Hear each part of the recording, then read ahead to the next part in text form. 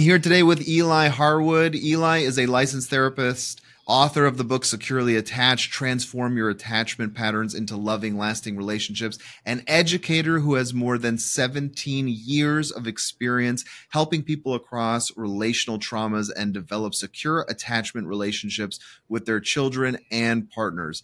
Eli has 3 children, 1 husband, 2 cats, and an extraordinary number of plants. You're listening to the Relationship Revival Podcast with John DeBach, also known as Mr. Spirituality. That's me. I'm your host, giving you insights and guidance from over 10 years in the field of this amazing journey we call romance. On this show, I go over everything you need to know about how to get into a relationship, how to get the most out of a relationship, and sometimes even how to gracefully end a relationship without pulling your hair out and going crazy. And occasionally, I'm even joined by new and old friends who are also relationship experts to bring you guidance and wisdom with new perspectives. Thanks for stopping by. We're going to dig into the plants. Okay, good. Might be hoarding orchids over there. Eli, welcome to the Relationship Revival Podcast. Thanks so much for being here. I've been a big fan of your Instagram and all your social media postings for a while, so I'm glad we can make this happen. I am so honored to be here. I just absolutely love this type of a situation and dialogue where we can pick each other's brains about all things connection. Absolutely. And you go and your social media handles, for people who don't know you, it's attachmentnerd, correct? Correct. Yep. Right. So you're kind of all about attachment theory. Absolutely. And obviously your book as well. Like, yes. That's where it all starts. Yeah. It's great to have you on. So I was telling you kind of in the pre-interview that I use 3 models. So for me, it's the John Bobley work on attachment theory, sometimes a little bit of the EFT stuff, and then Gottman and Imago. But for me, attachment theory, I use it as a diagnostic tool. So this is like the pitch that I give my clients. And I'm like, selfishly, the reason I've had you on is like, I'm curious to see how you use it for the healing process. Love it. Because what I tell my clients all the time is like, look, all the research, all the stuff, they're all great at pointing out the problems. Finding the solutions is always the harder part in therapy and coaching and any aspect. So I'm curious to see how you do it. So the kind of spiel I give is like, look, attachment styles are great at showing you where your tendencies are, especially during conflict. And distress. Distress, tenderness, and conflict. So anytime that emotions are highly activated, we are likely to get information about how you have you formed your attachment pattern, and then where is it at currently in this particular relationship. Perfect. Yeah. So I think you articulated it better than I did, but I think I was. You were totally there. And so I explained, and I mean, I think you're probably at the same place where if you talk to a couple for 2 minutes, you can kind of tell who's what. And so like diagnosing it like is really easy for people who are around people all day. Yes. But that's kind of where it stops. And then I kind of go into my other models. So how do you use attachment theory to help the healing to get people to that secure attachment, which I guess is going to be a sneak peek of what's in your book, but I'd love to kind of dive in absolutely. and hear it as a practitioner. So a couple of things. One of the things that gets confusing around attachment theory is that there are actually 2 different separate bodies of research around attachment, and they don't necessarily correlate. Okay. So we have a body of research, the oldest body and the most, in my opinion, validated and replicated body of research comes from the developmental psychology tradition. It starts back with Bowlby, it goes through Mary Ainsworth, Mary Main, Harry Harlow, and then it goes down into the present day reiterations of some of those studies and some longitudinal research. The Minnesota study of risk and adaptation, which is a 30-year plus longitudinal study on attachment. That body of research is looking at patterns within relationships.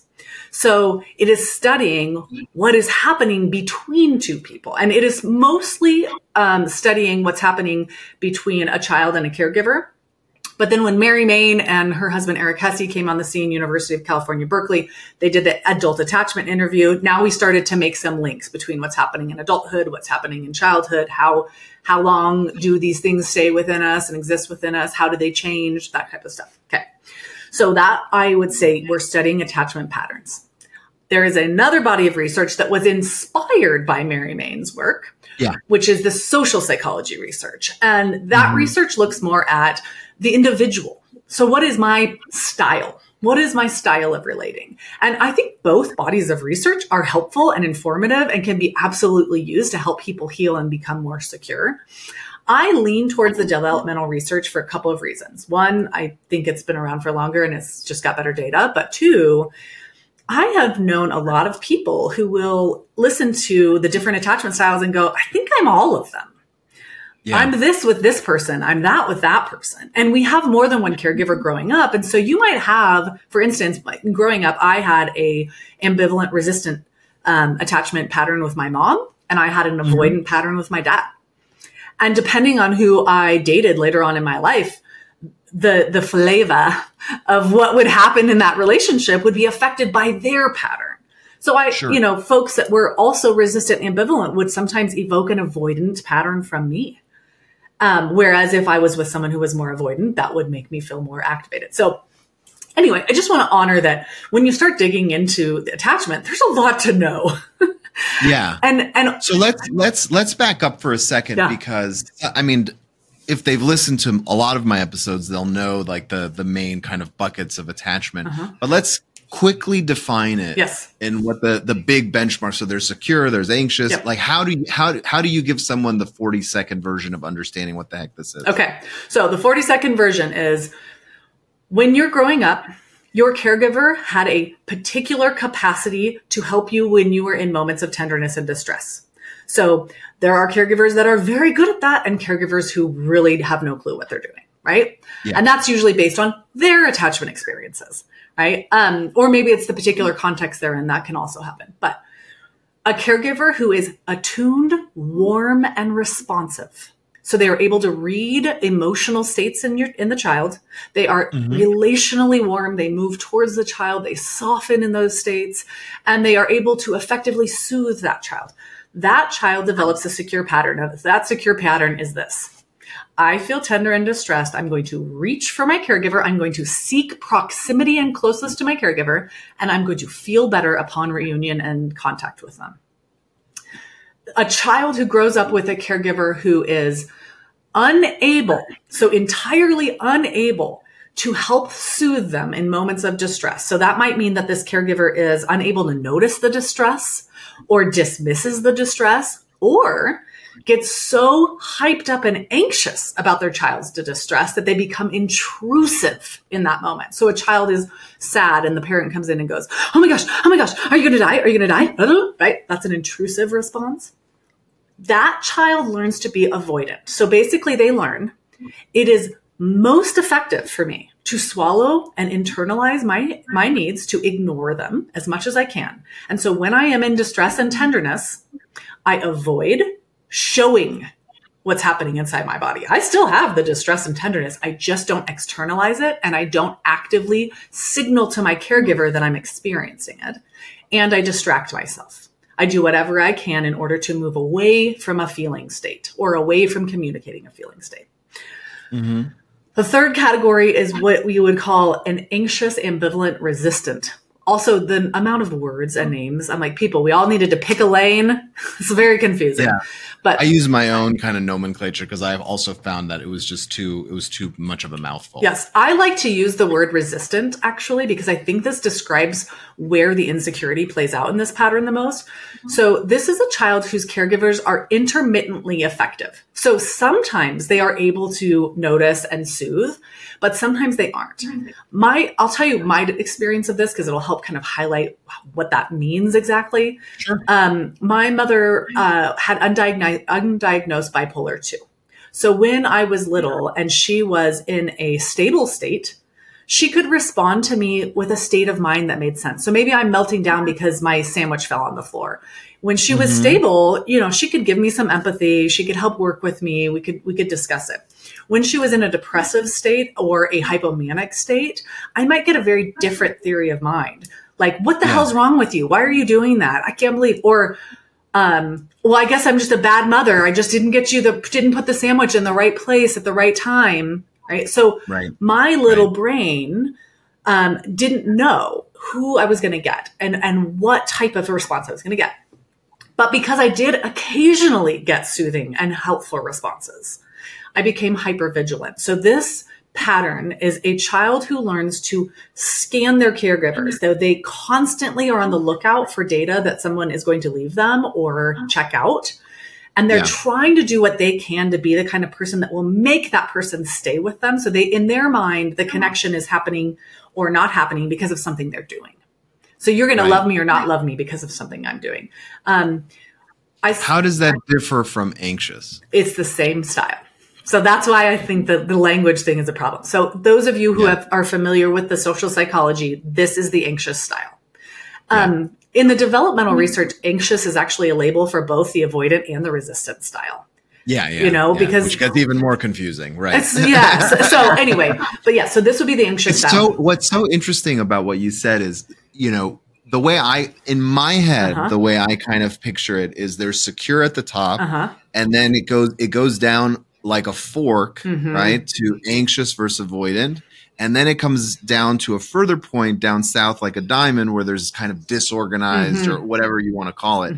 And there's so few people who are truly that. That I tell people, and this is what made it funny to hear that story, is like it can feel like your partner's bipolar, right? And it's like here you are saying that's exactly what my mother was, and it does. The oscillation between those two big swings is incredibly confusing. Yes.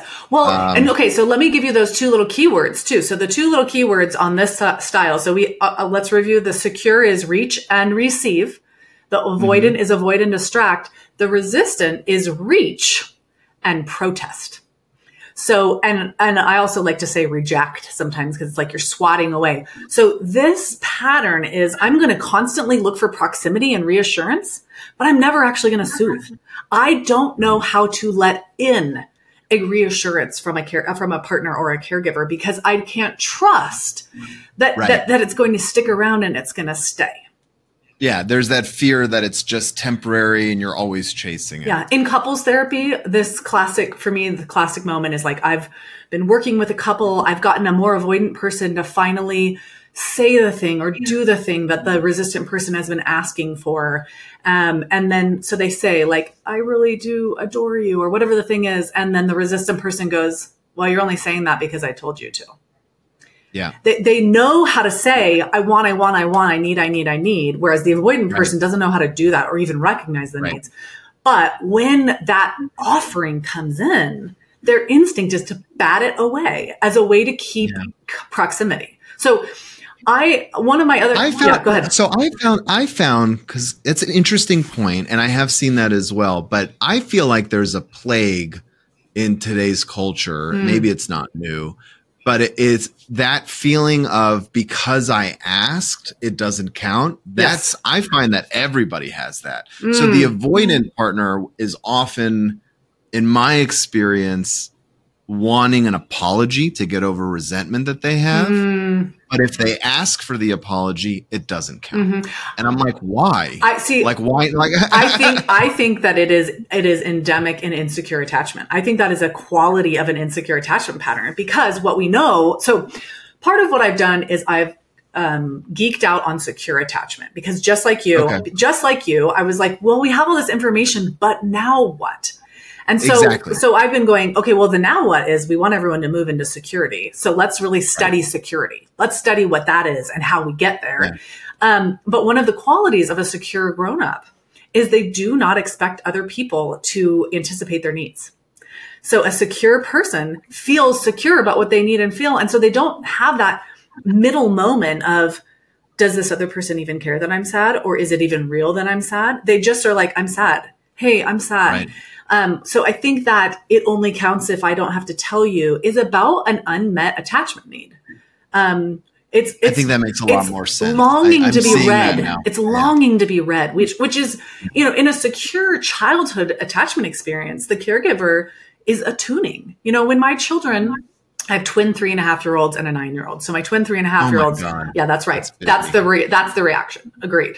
But when they're, I have 4, but twins is like, I'm like, I can't. Yeah, I mean, well, yeah, mine are 6, 8, 10, and 12. So we're dealing with other issues, but twin 3.5-year-olds, like, It's real. If you don't have help, you should be like going into bankruptcy. I have help. I have help. I have childcare. I don't know what I would do. I also have Zoloft. That's a whole other conversation. But when they are in emotional states, part of what our attachment dance is right now is me helping them to link language to body states. So they're sad or they're frustrated or they're jealous. It's me paying attention and leaning in with empathy and going, that made you feel jealous that your sister got the pink one from the McDonald's plaything and you got the yellow one, right? And that mind reading of sorts that happens between a parent and caregiver is tantamount to the secure attachment process. And so when we get to adulthood and we haven't experienced that, there's a longing for our partners to give it to us, but it is no longer developmentally effective or appropriate. Because that is where we start feeling like our partners are asking us to parent them. And that's a real, Right. It's a buzzkill. Oh, yes. I was going to say something more inappropriate. So I'm glad that's what you came up with. Yes. As inappropriate as it is, it's so useful, though, to kind of use it as an analogy. I tell people all the time, I'm going to use the parent-child analogy, not because you should be the dad or the mom, but because in a healthy, ideal version of that relationship, that is pure, unfiltered love, right? And so this is what you want, right? So when like my client will say, I want the apology, but I don't want to ask for it. I'm like, if your 5-year-old, doesn't want to apologize, are you just going to wait? No, you have to prompt them like you need to apologize. Yes. And then eventually when they're 16, hopefully they do it on their own because they want to. Well, they've learned that. Well, and they've learned that rhythm, right? Right. So yes, my husband, when I first got married to my husband, he was far greater at initiating repair than I was because of my resistance kind of pattern. And so I'm much more likely when I'm hurt to protest. I'm going to throw a stink. And he, even in his avoidance, this was a very secure characteristic of his family. So his family was very much avoidant in general, but there were areas of security. And I think that's something I want everyone else to know as well. And with your own family of origin, there might be areas of avoidance, areas of preoccupation, areas of security. Anyway, in his family system, initiating repair was an area that they really did well and do well. And so I experienced that from him over and over again, where we'd be in something and he'd put his hand on my knee and say like, hey, and that's all he'd say, but it was a return to connection. And I learned that from him of like, wow, that feels so great. And that works so well. And then I started doing that, over time. And I do that with my kids and my kids do that with me and with each other because it's a pattern that feels intuitively effective. Right. I think that it's great to talk about the way you have it growing up. And have you noticed in your own children different styles or different attachment types amongst the three? So I would say I had my son and he was an only child till he was 4.5. So we developed a very secure pattern there. And I had done so much thinking therapy and of my own work and my own research. I was very privileged to be able to have him at a stage of my life where I was very secure and grounded. And so was my husband. My twins were born after multiple miscarriages, multiple surgeries, infertility, a lot of other harder stuff. And so my son went through a period of time where there was a decline in security, I think, because of what was happening in our lives. And then I had twins at essentially the near height of the pandemic. And my very extroverted child lost his school community and he lost his experience as an only child. Now there were 2 babies. One of my babies had a heart defect and was very colicky. So I'm setting this stage. My capacity for regulating my own body and everybody else's bodies with the introduction of 2 infant bodies, one that was highly colicky and all during a global pandemic where we knew nothing about what was happening, declined.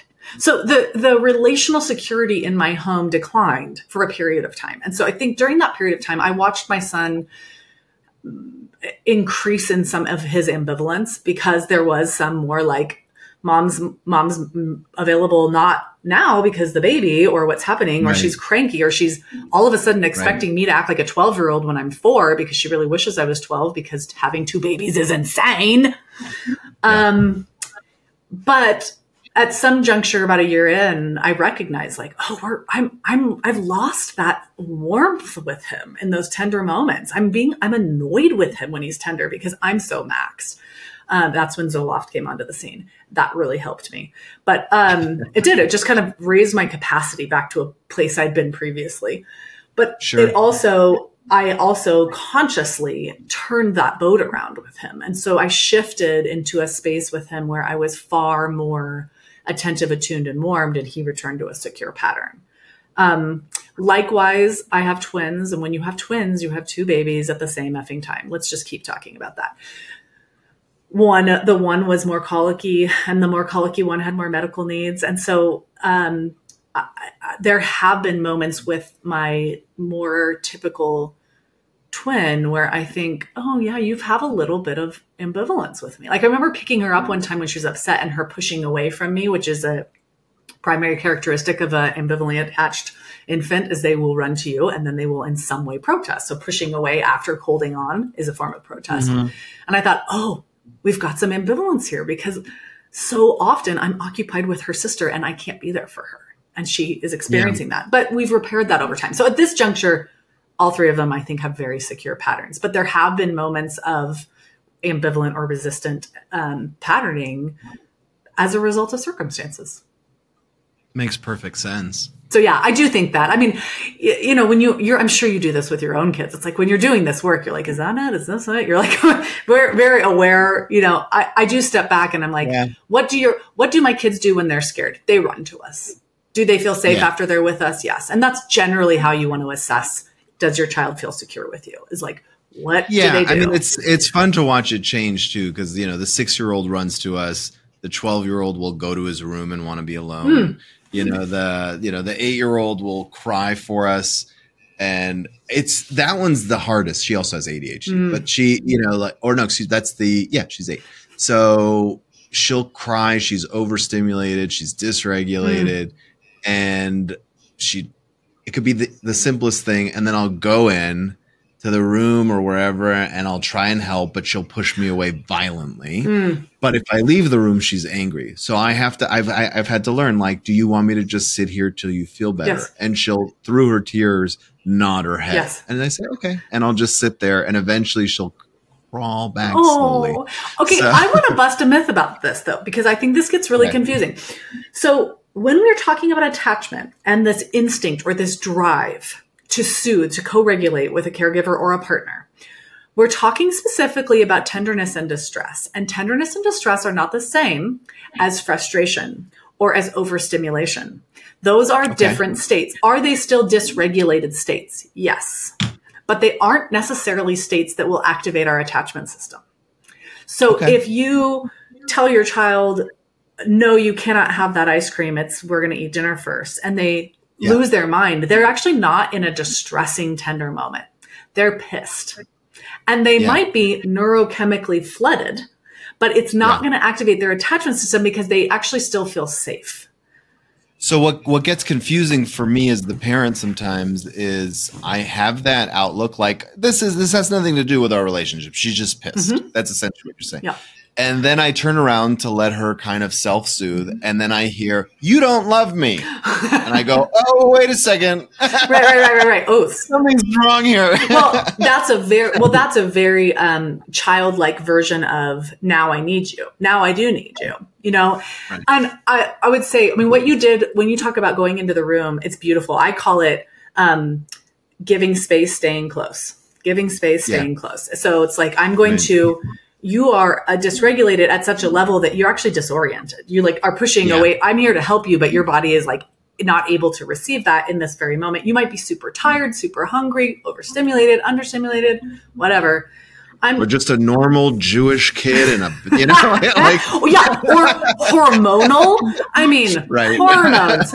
Totally. My 9-year-old is, 8.5. He's almost 9, but I can feel the hormones. I'm like, oh, they're starting to come. It's starting to happen. Yes. All of that is normal. So I guess I don't want people to kind of feel like they're fine tooth combing through all of the moments in all of their relationships and going, it should look exactly like this every time. Right. It's like, what's the general sense of the pattern? Do we reach for each other and receive each other's care and tenderness? Do we repair when we are off and crusty? Do we give each other the benefit of the doubt? Do we have, Dr. Becky Kennedy, she's a parenting psychologist, coins this term that I really do love. She calls it the MGI, the most generous interpretation. I like that. Do we assume that the other person is doing the best they can? And do we stay out of a catastrophic place in our thinking around those relationships? Staying out of extremes? Is our inner rudder and message like, whatever we get through together? And sometimes what we're going to get through is my PMS or your mother or, whatever the thing is. Yeah. So getting back to modeling success and going after, who does have that secure attachment and how can we implement that into our own lives?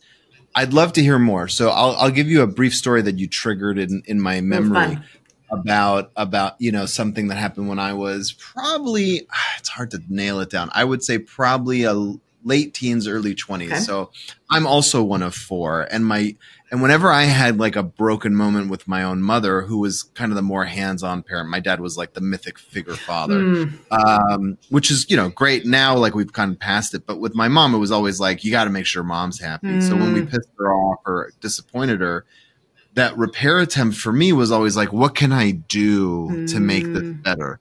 And for probably, 18 to 20 years, it was like a toil. Like, okay, I got to make sure I get an A on the next test, and then I'll show it to her and or whatever it is. Meanwhile, here comes my younger brother, and he like kind of says, "How do you make up with mom?" And I was like, "That's a good question. I don't know." And I'm trying to navigate it, and so I tell him all these things, and he has this blank stare on his face. He's like, "I don't do any of that." And I'm like, "What do you mean?" He's like, "When she's mad at me, I usually wait a half hour, and then I'll go up to her and I'll whisper in her, 'I'm sorry, I love you.' And the whisper always works." And I'm like, God damn it. Why did you so much less effort? I was like 12 years. I was like, yes. And you know what? It works, and he always had that special relationship with her because he knew how to fix it so easily. And it was like, we should be sharing this with each other. Why are we not like sibling intel?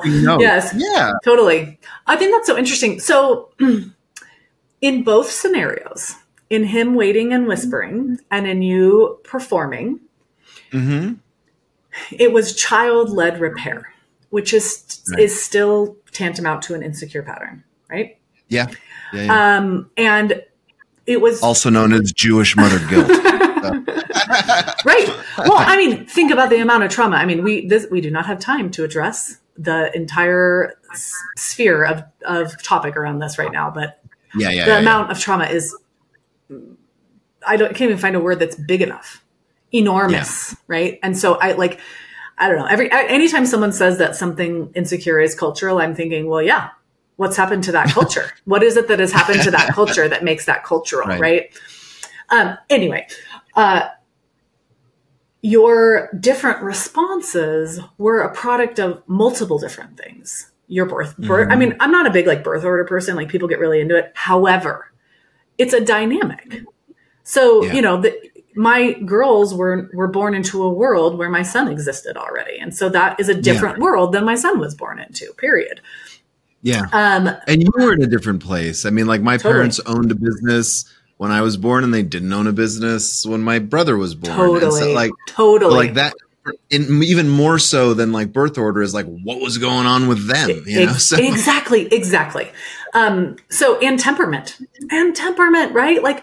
We all have different instinctual ways of acting, coping, the things we're motivated by and drawn to into the world. Before I was a therapist, before I was a parent, and, I've always been nerding out on attachment. So I was always attachment focused, but I think before I had children, I probably would have guessed that, a personality is 50% nature, 50% nurture. After having my children, I'm like, oh, no. Personality is nature. How a child feels about their personality is the nurture. How they feel within relationship is the nurture. But man, my kids came out and, from birth, was like, whoa. Yeah. You have a temperament. Any parent that thinks that they can control and shape their kid's personality. Yes. probably has a pretty weird view of the world. Like that's not quite how it no, works. No. It does not work like that. They just don't know, right? Like they're misinformed or whatever. But yeah, so I think that's interesting, just listening to you process the different ways you were coping with your mother's dysregulation, right? Mm-hmm. And that how did that, I mean, now I want to know. I perceived, at least the way I perceived it, she wasn't that mad. Sure. I mean, as a parent now, I'm like, she was like, putting on a show, but. Right. But how did that play out for you in your adult relationships? Like, did it resolve in adult context? Independence. Yeah, like I was probably of the four of us, the black sheep. So like instead of going initially, I went into the entertainment field because I was like, that's as far away as I can get from them. And like the idea of still to this day, the idea that I'm standing on my own 2 feet, that I'm not in the family business of real estate. It's like really important to you. Yeah. And when my dad got sick, he's doing better now, but like there was a scary moment for a year there where he was getting a liver transplant and everything. Like I remember like the only time I broke down during that whole part, that whole like year was he's like, I love you. And I said, the only thing I ever wanted to do was make you proud. And I was like, and then I started bawling and so did he. And then he's like, I've always been proud of you. And it was a really kind of tender moment. But then I went back to my office and I was like, well, I guess I figured out that relationship. I was like, and it's like, you're seeking the approval, but in a way where they didn't help. And so that's kind of how it manifested in adult life. And like the truth is, like every time I've failed, I feel like a failure because I'm in somehow my perception of their perspective of me. And they're laughing like, you have 4 kids, you're a great dad. All your kids are healthy and beautiful and smart. Like, what the hell are you working? Like, why are you? So you substituted performance for connection. Yes. Because they couldn't give you the emotional attunement and connection you needed, your brain thought, well, then this is the thing then. And you got kudos from your performance as a way to soothe yourself. And so now your job in developing more security is to recognize when you are soothing yourself through performance and be wary of that, not weary, be wary of that, because if you don't succeed, because we don't succeed at all the things all the time. Nobody does. Yeah. Then we start to go into a shame spiral or a panic spiral versus being able to go, it's not about what I do. It's about who I am, and who I am is in relationship to people. There is a tipping point. So what's interesting about the performative aspect of it is people who develop that get really good at it. Sure. Yes. So like I was performing at the Magic Castle as a teenager, and like I was really I took it to an extreme. So now it's like if there's a speech to give at a family function or something, like get John, or like if people want to laugh, it's like get John. So like at a certain point, it's like you get so good at the performative aspect that people start relying on, and you're like, okay, I guess that's a part of my responsibility now. Well, I would say is give yourself permission to determine whether or not it brings you joy. Because I mean, I am very similar. I was absolutely the performative kid in that same way. Yeah. And I have given every single eulogy in our family. I think we're at like 4 in the last like 5 years. Like I'm the one who gives the eulogy. I know. Well, it was time. They're all my grandparents. Yeah. It was okay. Luckily we haven't had tragic death in my family. But I actually, but you like having that role. I was just gonna say, I love it because I process like that. Like writing a eulogy is where I sit and on my computer and I bawl my eyes out. It helps me find it. And then I love to bring people into the sacred process of deep emotional processing. So I don't mind being up at a funeral, bawling my eyes out, sniffling while I read something meaningful. But I think that there were years in my life where I felt obligated to be the one that always had it together. And that's a different thing. And so I have shifted, like I was thinking, even with my brother recently, he started going into recovery around some rough stuff in his life. And he's sort of entered more of a peer role with me that he didn't used to play. And I've been really intentionally like calling him and asking for things from him. Whereas for years I didn't do that because he wasn't capable. That's exciting. It is That's so a really exciting. And yeah. and then getting to express gratitude where I'm like, Scott, man, this was so nice. Like, thank you for taking care of me. I needed that reassurance, or I needed that wisdom or whatever. And he's like, feels good to me too. To not always be like on the end of being the, helped. Yeah. No, I think you're right. I mean, to me, I even made that connection a while back where that was my gift. That's the way I contribute to the world, not just to my relationships, but my greatest gift is bringing joy to people, whether that's through emotional processing or being the funny one in the conversation or taking the reins on being the emotional backbone. But it's much easier and natural. And I get more joy doing that than, figuring out someone's taxes or something. Yes. So it's like that. And that's why this profession works for me. Well, yeah, I was just going to say, and hence we're therapists, right? Right. But I do think that in my security growth over the years, I think early on as a therapist, I was trying to rescue people. And I was trying to rescue people as a part of my sense of my value. And as time has gone on, I'm not doing that anymore. I very much am with people, but I recognize that they have to make the decision to grab a hold of the life rafts that are being thrown at them, right? And that they may not, and I can't control that. So I don't know. I think there's still an evolution for me to be had over the years of really resting in my body, in my nervous system, and knowing and believing that I am relationally connected and valued and secure, and that's as much true when I am, bombing out on something as when I'm nailing it. That doesn't change. That's just part of the fabric of human life. I think for me, that was the great gift of when I started practice, and I'm not good at it, but practicing meditation, I don't like this trend on YouTube and everything where it's like, just listen to this when you go to sleep and you'll manifest money. I think that gets incredibly irresponsible. But the idea, to me, the whole idea of meditation is you don't need to do anything. You're it's okay to let the world go by. Yes. And you're enough. And it's fun. And also you can't control almost anything. So why are you trying so hard? You're a human being, not a human doing. I don't know who coined that phrase, but it's brilliant. Yes. Yeah, it's cute. It's actually the first time I heard it. Isn't that fun? Cute. Yeah.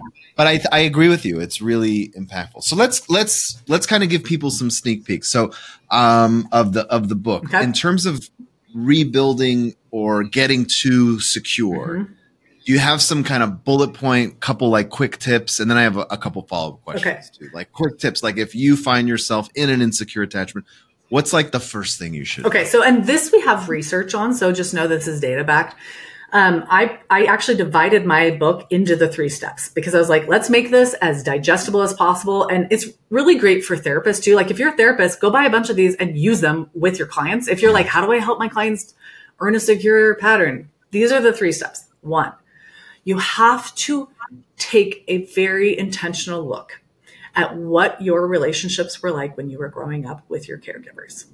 Because if we don't ever look at it and we avoid it, it stays active as a present feeling in our bodies. So the initial step is to consider, what was affection like in my family? These are some of the prompts that are in the workbook. What was affection like? Was there affectionate touch? If there was, did it feel natural or did it feel forced?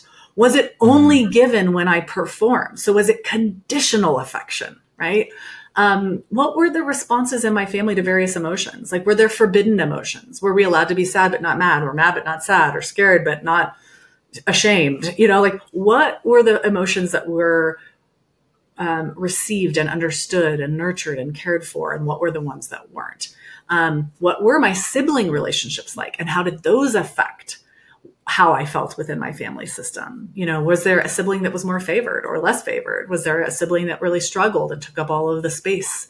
And so there was none left for me. What were the cultural implications in my family? What? These are all great. I mean, it sounds like there's this whole, plethora of things you can dive into. I don't want to get into all, but I think that's step the key 1. Of being self-aware. Yeah. So step 1 is what happened to you, right? In your attachment relationships. Step 2 is How did you form a way of coping with those experiences that then you've played out now in your adult relationships? And then we want to then we have to process some of that, right? Because attachment is not set in stone. It's not a genetic issue. It's not a disorder, and it shifts according to what's happening in our lives. So I have known just telling people that is so comforting. Like when people say, am I stuck as anxious? I'm like, no. It's not like being right-handed. Like we could switch it. Like, totally. Like it's okay. Yes, absolutely. I always say that we all kind of tend to have like a default setting, and our default setting is probably about the pattern we had with our closest caregiver. So for most of us, that's our mother. That's not true for everybody, but for most people. That default setting will always on some level exist in your nervous system. Sure. But your pattern in response to it can get to a place where I mean, I actually do not feel that anymore in my nervous system. It is extremely rare. I'd say like every 3 years, something activates in a relationship of mine where I feel that sense of preoccupation, but mostly it doesn't anymore. So you can get to that place where your default setting is dormant as opposed to active. Yes, so it's gonna be healed. So your step one, you're looking at all that stuff. Step two, you're thinking through your adult relationships. You may have had an insecure beginning, but had some really healing, curative relationships in your life. And those could be with therapists or friends or partners. So you may have learned some security as you left your family of origin, or vice versa. You may have had a really secure family of origin experience, but then you ended up in a really terribly abusive marriage. And it fucked with your security, right? Yeah. And so the second section is what has happened to me as an adult, and what have I formed as my primary way of coping now? And so you're recognizing those patterns then at that point. And so there's a lot of questions in this section that kind of relate to that. What has conflict been like in your relationship? Right. So you're kind of playing detective with your own patterns and kind of saying like, oh, that's why I do that. Yep. And then I guess the third step is probably fixing those patterns then. Yeah. Right? So the third section is what now? Where are you headed? And I break down the qualities of a secure relator. So being emotionally trustworthy is a part of security, is that you show up for people when there's emotions and you are kind and compassionate and gentle. Being emotionally trusting is another category, is that we have to allow our partners to feel trusted by us as well, or our friends or whoever. Anyway, so there's, I don't even know how many, like 12 qualities in the last section. That's basically like, so here's how you do it, and here's what it looks like. And that section will also help you if you are someone who isn't currently in a relationship, to really consider what security looks like in somebody else, so that you're keeping your eyes peeled for that. And I do some discussion around the difference between conflict and abuse, because I think a lot of people get very confused about those two things, and either fear conflict because they don't know that conflict is a healthy part of a relationship, or they accept abuse because they don't realize that abuse is an unhealthy experience and it's not conflict. So I break down some of that stuff in that last section. So it's basically, I mean, this is my sounds manual. Like a heck of a handbook. Yeah. It's like a little, it's like the little pocket guide to like a healthy. I hope so. I sure hope so. Cause I worked my tukish off. I was like, this is like something we all need. And I want it to be accessible. And it's not like, academic humbo jumbo where you're reading it and thinking, what? It should, my hope is that everyone will take this workbook, put in some effort, do some reflecting, and leave it with more confidence in their worthiness for love and in their capability to give and receive love with the people who matter the most. Sure. And it's available on Amazon right now? It's available on Amazon. It's actually available everywhere. Either go to Amazon if you are an anti-Amazoner, which I know a lot of people are, then go to attachmentnerd.com/books. And I have a link there that links to all the other retailers. It's like Target, Amazon, Walmart, all the people. Whatever, Yes, Books A Million, Powell's Books. So you can get it wherever. And I want to ask you about your courses and your kind of group things as well. But before we do that, every Jew listening to this, ears burned a little bit when you said tukish. I mean, I definitely did it on purpose. Of course. Okay, just making sure. So I know that you work with parents and you have a course. Tell me about that and what that work looks like for you. Yeah. So there's two options for parents. So if you're a parent and you're thinking, oh my gosh, I definitely don't have a secure pattern with my partner or with my kids, I want help figuring out how to do this. One, I have a team of coaches. So you can go to attachmentlabs.com and there's a team of coaches that you can hire to walk you through what's going on for you, what you need, all that stuff. And two, if you go to attachmentnerd.com, I have a whole bunch of courses. So there are courses on how to have a secure marriage while you're raising children, or how to talk to your kids about sexual abuse and prevent sexual abuse, or how to stay calm when your children are not calm, how to learn how to master co-regulation. There are probably like 13, 14 courses at this point. And I do live virtual classes and Q&As. So you can jump on those. And then there's a village. So for those of you who are like, I have a village, but my village kind of sucks. Like there's no one that's actually going to help me become more authentic and more connected. I have a team of people that are in that space, talking, processing, supporting each other. My coaches also kind of work within that space to give people additional support around like, what do I do? This just happened. What should I say? How should I go about it? What would be a secure response? And I'm working on my second book, which is my parenting book. But I want everyone to read book one first, because we know from the research that if you haven't done your work on your own attachment, then applying a bunch of parenting strategies is going to be way less effective. So that'll be coming hopefully in September. Very cool. Yeah. So that's all the offerings, all the fun things. And of course, all the social media stuff is free. And yeah. Attachment Nerd, you're on TikTok and Threads and YouTube, Facebook, Instagram. I'll put all the links to your socials as well as the websites that Eli has mentioned. Awesome. If in the show notes, I think you could probably find most of it at attachmentnerd.com if you only want to remember one thing and you're listening to this in your car. Right. Yes. Check. So that'll probably kind of, that all roads lead back to attachmentnerd.com. but you could find her everywhere. I really enjoyed our conversation. Thank you so much for being here and sharing your wisdom. And I can't wait to read the book myself. Me too. I'm so glad you're here. And I just love your energy. And I'm so thankful that you're in the world helping people do this healing work. Thank you. Same to you. If you're interested in learning how to get the absolute most out of your romantic relationships, then you're in luck, because I have put together a free workshop or masterclass, if you will, about 3 secrets that people in happy relationships have discovered. You can view the workshop at mrspirituality.com/3 secrets. Again, it's completely free. Just go there and watch it. It'll help you on your journey, give you some wisdom, some things to think about. The website again is mrspirituality.com/3 secrets. That's mrspirituality.com/3, the word secrets. It's all yours. Enjoy.